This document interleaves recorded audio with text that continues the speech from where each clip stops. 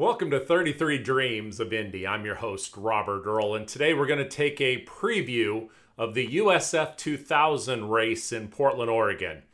Now, USF 2000 is part of the Road to Indy series, and if you think of it with the major leagues being the NTT IndyCar series, then the USF 2000 would really be single A, or another comparison I've used is the equivalent of being your freshman year as you work towards graduation.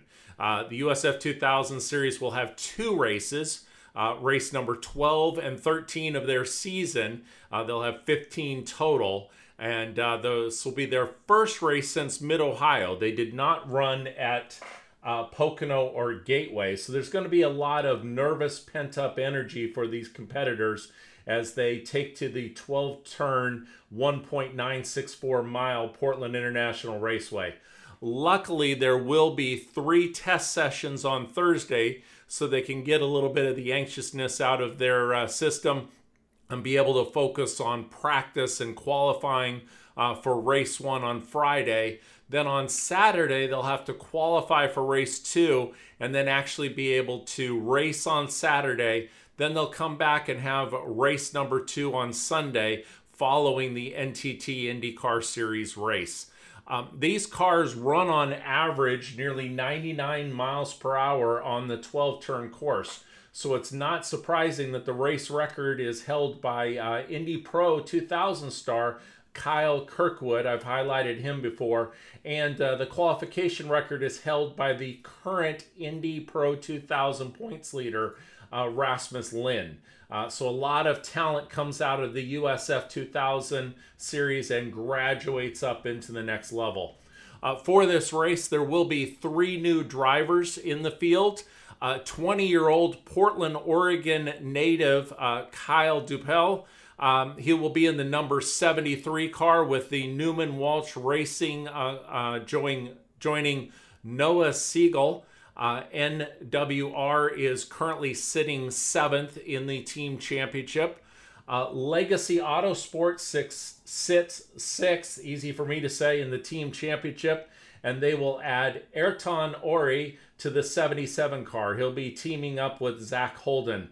Ayrton is a great story. He just turned 15. He's an incoming freshman in high school in Orlando, Florida, but will be in Portland, Oregon for the race weekend. Josh Green from New York will also get his chance to shine for the 4th place Jay Howard Driver Development Team.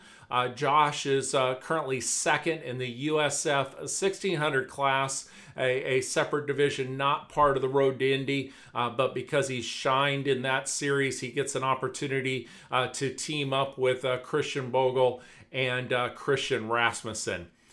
This will bring to a total 27 drivers that have competed in the USF 2000 series in 2019.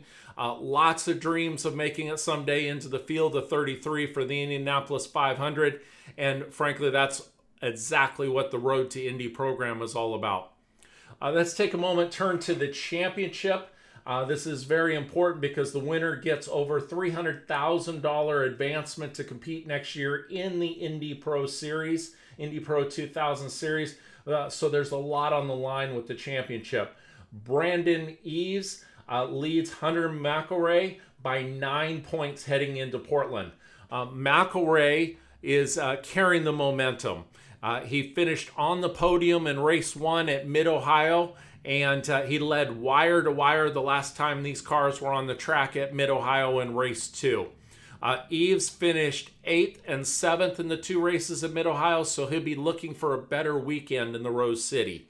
Darren Keene sits in 3rd with 207 points, followed by Colin Comiskey in 4th with 199, and right behind him, race 1 winner at Mid-Ohio, Christian Rasmussen. He'll round out the top 5 with 198 points.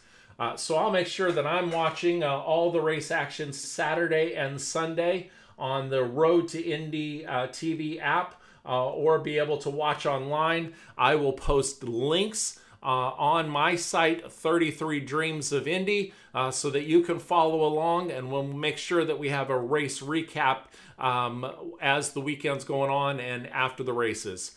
So until next time, there's your race preview for Portland for the USF 2000. Keep dreaming.